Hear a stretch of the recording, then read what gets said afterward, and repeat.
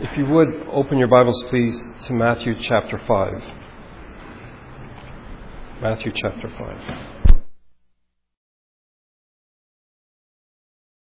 5. Today we're going to look at the last Beatitude, which is found in verses 10, 11, and 12. Unlike the other Beatitudes, which are contained in a single verse, this has two additional verses to broaden our understanding of this particular Beatitude. Blessed are those who are persecuted because of righteousness, for theirs is the kingdom of heaven. Blessed are you when people insult you, persecute you, and falsely say all kinds of evil against you because of me.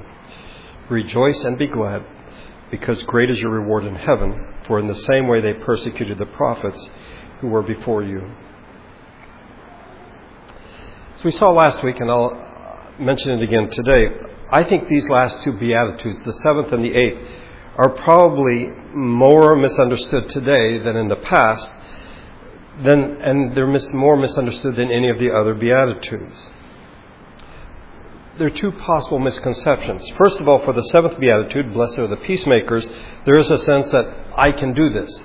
This is within my capacity. All the others were a little shaky. It seems like too much for us, but I can be a peacemaker. With the eighth Beatitude, I think many people in this country, particularly right now, think this does not really apply to us. After all, we live in the United States. We have great freedoms, which Dave has pointed out were accomplished by at great cost, that we have unparalleled freedom in human history to worship publicly. We do not face persecution, and we don't anticipate facing it, at least anytime soon. So I think many people, when they come to this last Beatitude, feel that the blessings that Jesus pronounces here really don't apply to us because persecution isn't part of what's happening in our lives. Let's review the seventh, because I think it gives us entry into the eighth. We saw last Sunday that peace deals with reconciliation. There can be no peace if there's no reconciliation, and no reconciliation without peace. The two must come together at the same time. There must be peace and reconciliation. Secondly, we saw that peace is a costly matter. It certainly is a precious thing, but it is also costly. Its value comes from the great cost that was spent in winning it. The supreme example is the death of Jesus. That there might be peace between God and man, it required the death of His Son, the Lord Jesus. Thirdly, and I'll spend a bit of time here, we saw that peace is not appeasement. This is one reason that peace is costly. In most cases, appeasement seems the much easier route to take. If you want to be a peacemaker, then oftentimes this will involve confrontation. We need to be very clear that there is such a thing as true peace and false peace, just as there is real gold and fool's gold. I mentioned these scenarios last week. Imagine that you are a geologist working on a particular mountain range, and in the course of your work you notice that one mountain is a side of it is about to collapse, and if you notice right below it is this village, and all things being equal, when this happens, the village is going to be wiped out. So you go down to the village and tell people you need to get out of here because, in fact, this mountain is about to fall. But they become upset with you and say, you have disturbed our peace. You should be a peacemaker. Keep your mouth shut. You're scaring the people. Or imagine that you go to see your doctor and you feel fine, but it's time for a checkup. And after all the poking and prodding and the tests and all, the doctor says there's something seriously wrong with you. It can be, we've caught it early, it can be dealt with, but there's something seriously wrong with you. Do you say to the doctor, hey doctor, you've disturbed my peace. Why didn't you just tell me that everything is fine? Or imagine that you're an Old Testament prophet and God has spoken to you about coming judgment because the people are disobedient. You go to the people and warn them of this impending judgment if they do not repent and return to God. Well, other prophets are saying, no, everything is fine. Peace, peace. You come to be known by the king as the troubler of Israel. That's what Ahab called Elijah. Or as they said of Jeremiah, this man is not seeking the good of these people, but their ruin. If you are going to be a peacemaker, what should you do? We need to recognize that appeasement is not peace. Let me add two more scenarios I did not mention last week. This is you. You are you. You're at your job and things are going well, but you find out that things are being done in an illegal and perhaps even immoral way. Do you say to the appropriate person or persons, what we are doing is wrong, we need to change this? Or do you leave the matter alone? Another scenario, you are you, and in dealing with a friend who is not a Christian, they tell you how well his or her life is going, and this person says to you, what else do I lack? I've got it all. And then he or she asks you, what do you think? It's not likely that they would do that, but in the off case that they do you speak of his or her need of that which is really important, that is peace with God? Or do you allow that person to bask in their own security? You may say, if I do what a peacemaker should do and not appease, people will get mad at me. They will respond in an antagonistic way. They might turn away from me and reject me. They might persecute me. You mean because you are right? Because you've acted rightly? Because of righteousness? And now we come to the 8th Beatitude. And we find that, in fact, it does have something to say to us. You see, the transition from peacemaking to persecution is much more natural than we might imagine. If we look at the work involved in being a peacemaker, that it often involves confrontation, then persecution does not seem so strange. Think a moment. Being reconciled to God, before we could be reconciled to God, there had to be an acknowledgement that He is right, we are wrong, we are sinners, and we need forgiveness. If we tell people that, the result will be hostility. They don't want to know about that. But you might say, if I'm only trying to do what is right, why do people respond with hostility? It doesn't seem to make sense. I think we need to recognize how genuinely offensive righteousness is to people. Right behavior is, in fact, offensive to many people. The writer of Proverbs observed, bloodthirsty men hate a man of integrity and seek to kill the upright. If you think I'm making a bigger deal of this than I should, just consider that perfection came into the world and He was put to death. He who was without sin was hated and put to death. So we should not be surprised if, in fact, we are persecuted for doing what is right in God's eyes. In looking at this 8th Beatitude, I want us to consider 4 things. What is persecution? Why are we persecuted? How do we prepare for persecution? And what can we learn from persecution? First of all, the first question, what is persecution? In verses 11 and 12, 2 types of persecution are mentioned, which fall into the 2 categories. 3 types, 2 categories. The first type is what we normally think of, that is physical persecution. Well, that is when a person is persecuted, the physical aspect of a person is affected. They're imprisoned, or they're tortured, or they're put to death. And indeed, the history of the church and the contemporary story of the church today in many parts of the world is marked by physical persecution. People who have been physically persecuted. In Hebrews 11, we read of people in the Old Testament who are tortured, flogged, chained, stoned, sawed in half, and put to death by the sword. But because this is what we normally think of when we think of persecution, we imagine again that this verse or this beatitude has little to say to us. But Jesus continues with another category, verbal persecution. 2 types here, insult and slander. When people insult you, Jesus says. One writer has said, you may kill a person as well in his name as in his person. That is to say, when you speak against someone, it does damage. We know the saying that sticks and stones, you know that. But words, in fact, do hurt. And insults do hurt. Jesus lists them among persecution, among our sufferings. But then there is slander, when people falsely say all kinds of evil against you. And this is the hard one, because for all your efforts to do what is right, to follow Christ, to live a righteous life. It can be particularly painful when one lie, one statement, one rumor, and your reputation in the eyes of others is trashed and ruined. And yet we shouldn't be surprised that people would slander us. In Matthew 11, for John, that is John the Baptist, came neither eating nor drinking, and they say he has a demon.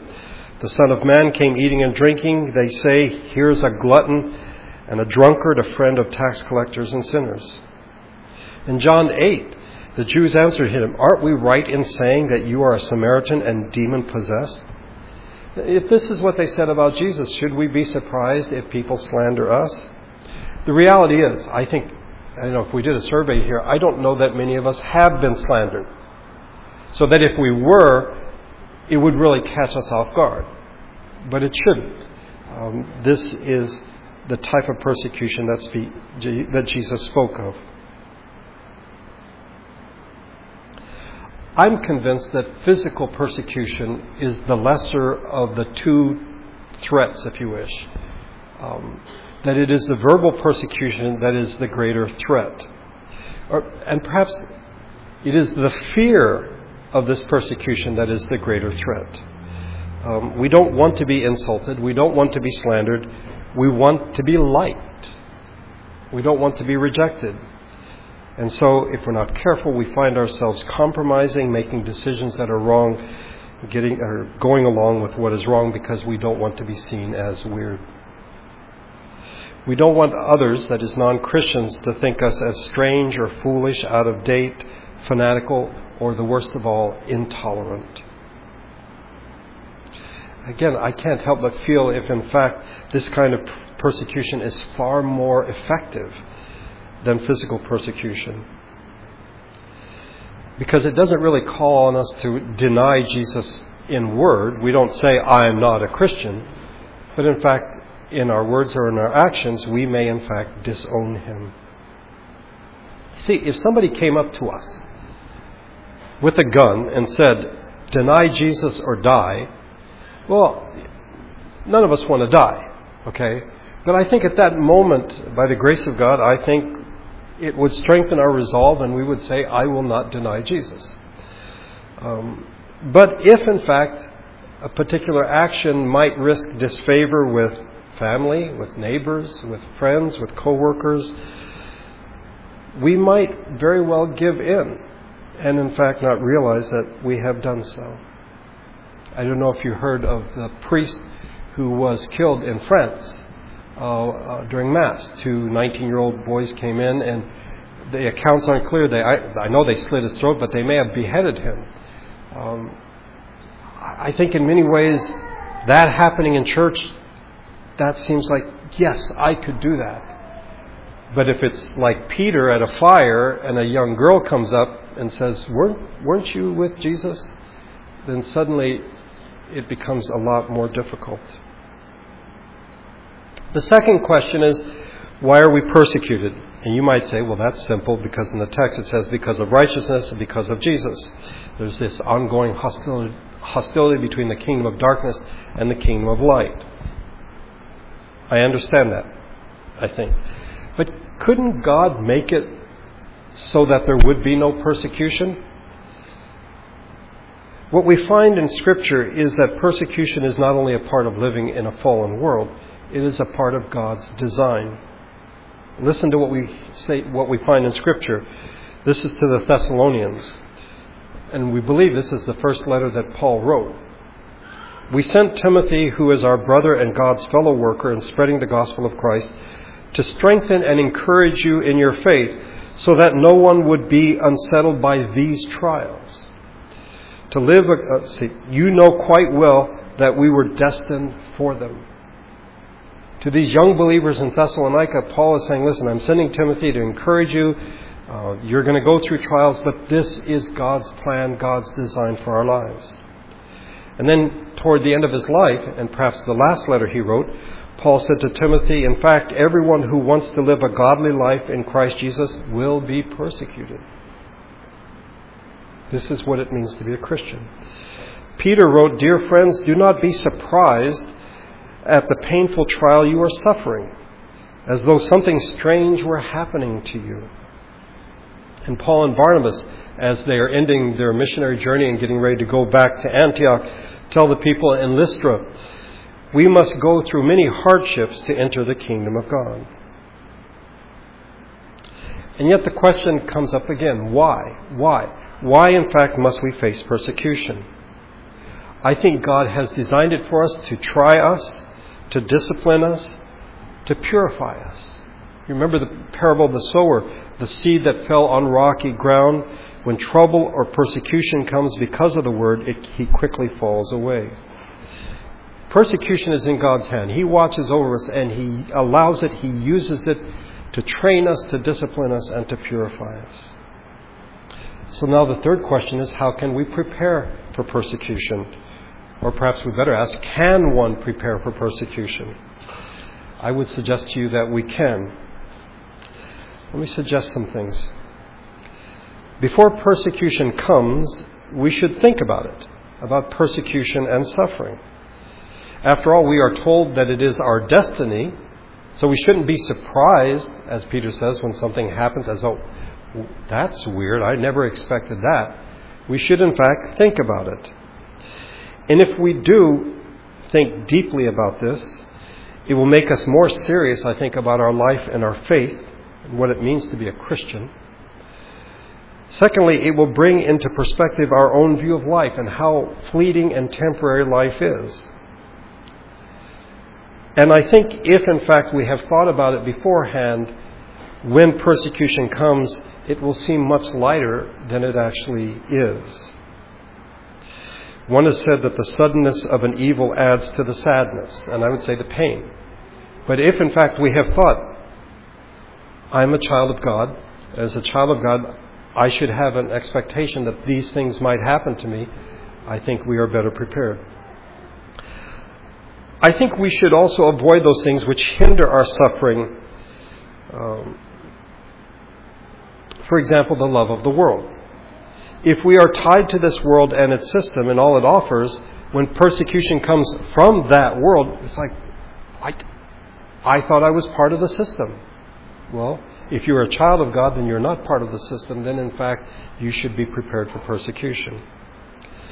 I think also we should avoid fear. And we've looked at the fear in the past. But again, remember the story of Peter. It is fear that caused him to deny Jesus. And fear can cause us to choose wrong over right. The world and what it has to offer over Jesus.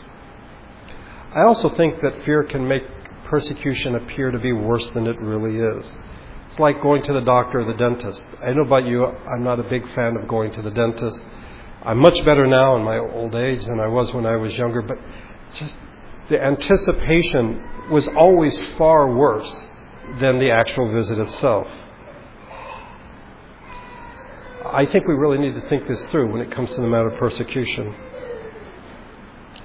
And then we should focus on those things that will help us in our suffering.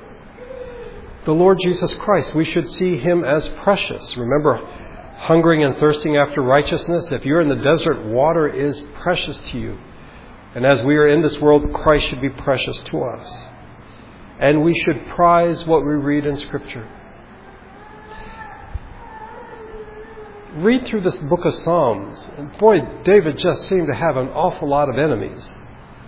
But he was always prepared. And in the Psalms, in a sense, he prepares himself for those things that might come against him. The fourth question is, what can we learn from persecution? The first one is big. What it means to be a Christian. The true nature of being a Christian. That is, our sanctification that is joined with suffering. One writer centuries ago said, a true saint carries Christ in his heart and a cross on his shoulder. To be a Christian, we should anticipate that there will be persecution. Jesus told his disciples the night before he was put to death, in this world you will have trouble. I think this aspect of the Christian faith has been forgotten today and even denied by some. which is easy to deny living in the United States. Try living in the Middle East and being a Christian. Try living in other parts of the world and being a Christian. There, I think they have a real sense that being a Christian does, in fact, involve suffering. The pattern we find in Scripture is suffering and then reigning. If we suffer with Him, we will reign with Him. Humiliation and then exaltation. This is what it means to be a Christian.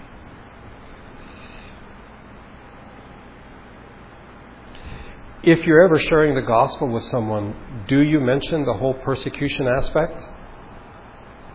I think it's very tempting for us to say, if you come to Christ, your problems will dissolve, they will fade away. I don't know that many of us go to people and say, listen, if you come to Christ and put your faith in Him, you will be persecuted. It's like, I think I'll pass. The second thing we can learn from persecution, or about persecution, is that, in fact, it is not a sign of God's anger. And it is not merely the result of living in a sinful or fallen world. Living in a fallen world, we find great injustice all around us. And not just against us, but against all people. People stand up for what is right and they suffer as a result. Some have done nothing and they still suffer and even are put to death. This is not persecution. This is suffering, but it is not persecution.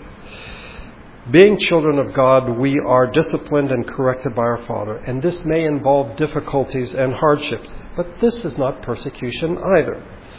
Persecution is described as people acting and speaking against God's people because they are doing what is right, because they are following Christ, because they are Christians. So persecution is not a sign of God's anger. Thirdly, there is suffering for which we will not be blessed. Here we are told, blessed are you when you are persecuted. Well, there is suffering that we may in fact suffer that is not blessed, or we will not be blessed as a result. When we suffer for having done something that is wrong, we should not expect that this beatitude applies to us. Peter wrote in his first letter, if you suffer, it should not be as a murderer or thief or any kind of criminal or even a meddler. You notice that the categories are illegal and then antisocial. If you're a meddler, if you're a gossip and you suffer, well, that's not persecution. Peter also wrote, for it is commendable if a man bears up under the pain of unjust suffering, because he is conscious of God. By the way, that's still not necessarily persecution. But how is it to your credit if you receive a beating for doing wrong and endure it? But if you suffer for doing good and you endure it, this is commendable before God. When we do something wrong and we suffer, we should not say, well, eighth beatitude, I'm claiming the eighth beatitude, I will be blessed. No, you will not. The suffering that will not bless us, if you wish, is the suffering that we run into, that we run after persecution so as to suffer. This is a verse you should keep in your minds. Matthew 10:23. Jesus tells His disciples, when you are persecuted in one town, flee to another.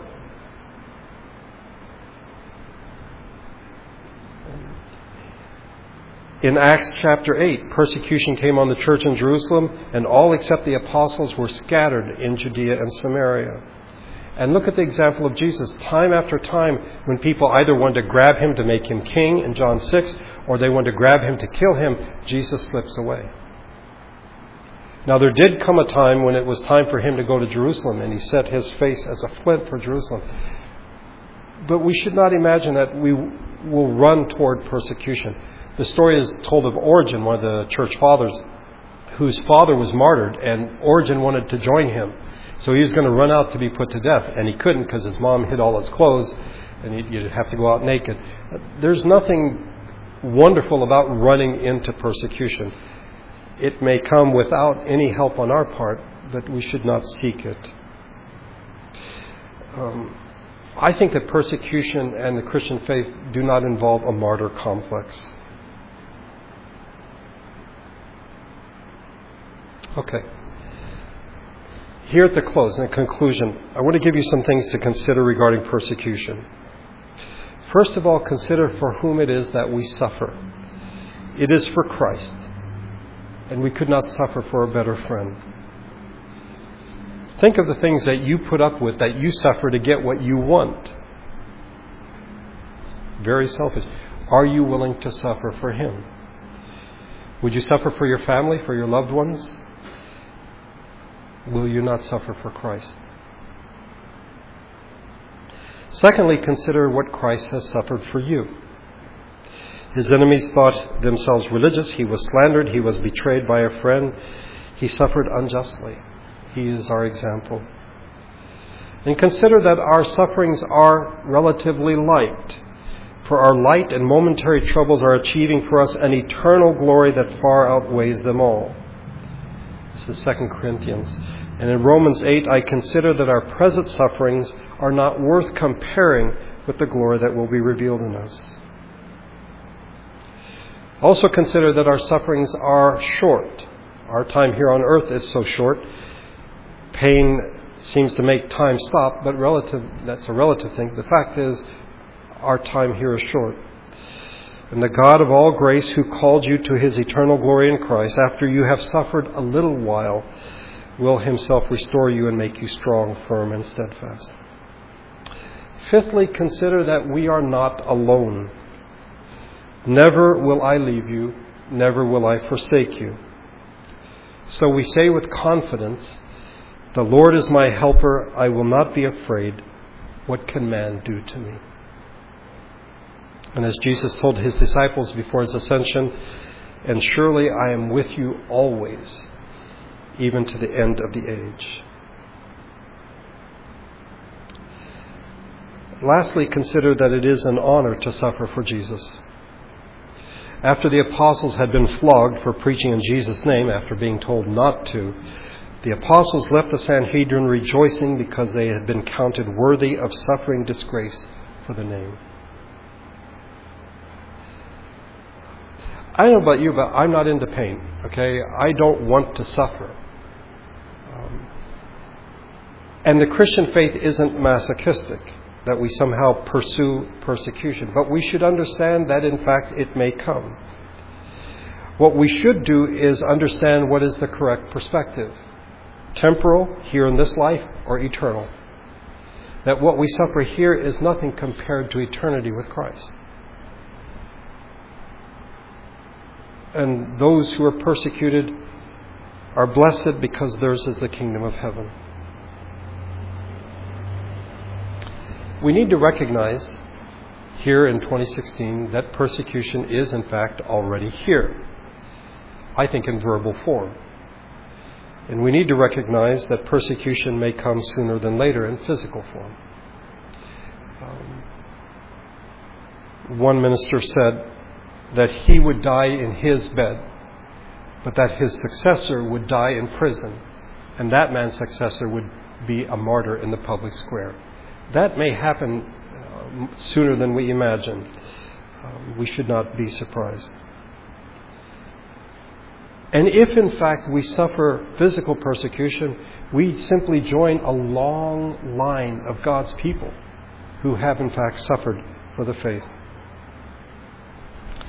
The story is told of persecution in 16th century Japan. At that point, over 300,000 people had been converted to Catholicism, and 26 of them, including 3 children, were marched about 480 miles from Kyoto to Nagasaki, to what is now known as the Hill of Martyrs. Their noses and ears were cut off. The magistrates thought that in fact this might discourage them, that they would be taunted, as it took them 30 days to make this march. When they got there, the crosses were already there. And one of the young men, it's either 12 or 13, said, "Show me my cross. Which one is mine?" He was ready to die for the faith. I honestly do not expect that we will experience that in my lifetime. We may, but I don't see it. But the verbal persecution is very real. And our denial or our betrayal is just as real. See, if somebody put a gun and said, "Deny Christ," and we did it, that would be a terrible thing, but I think we'd be, because we don't want to die. But then when people confront us, and they don't say, "Are you a Christian?" It's like, "Well, what do you think about this?" And I don't want to seem to be intolerant. I don't want to be seen as someone who is absolute in his or her opinion. And we, in fact, may deny the faith. In the Beatitudes, Jesus calls us to acknowledge our poverty. The world tells us to be rich. He calls us to mourn. The world calls us to laugh. Jesus wants us to be meek and humble. The world wants us to be self-assertive and self-sufficient. And Jesus calls us to hunger to do what is right. And the world says, yeah, I've got something better for you. No wonder persecution is, in fact, the end result. And we should not be surprised. Let's pray together. Father, it seems strange to be speaking of persecution, living when and where we do in this country. There might be random acts of violence, but we just don't expect this. We don't imagine that it could exist in our society. Yet, more often than not, it takes the form that Peter faced and failed. When people ask us, perhaps gently or in a confronting way, in a public way, in front of others, and we become afraid. We thank you for the Lord Jesus, who faced his death, who is not afraid. May we, by your grace, be willing, if necessary, to suffer for him. Even if the suffering seems a small thing, to be insulted or slandered. By your grace, may we stand for what is right. And we know we can't do this on our own because we are poor. We need your grace moment by moment to live as your people in this world. I thank you for bringing us together today to worship you. We pray for Becca and her health. Give the doctors wisdom, that you would touch her and raise her up. Now may your Spirit and your grace go with us as we leave this place. We pray in Jesus' name. Amen.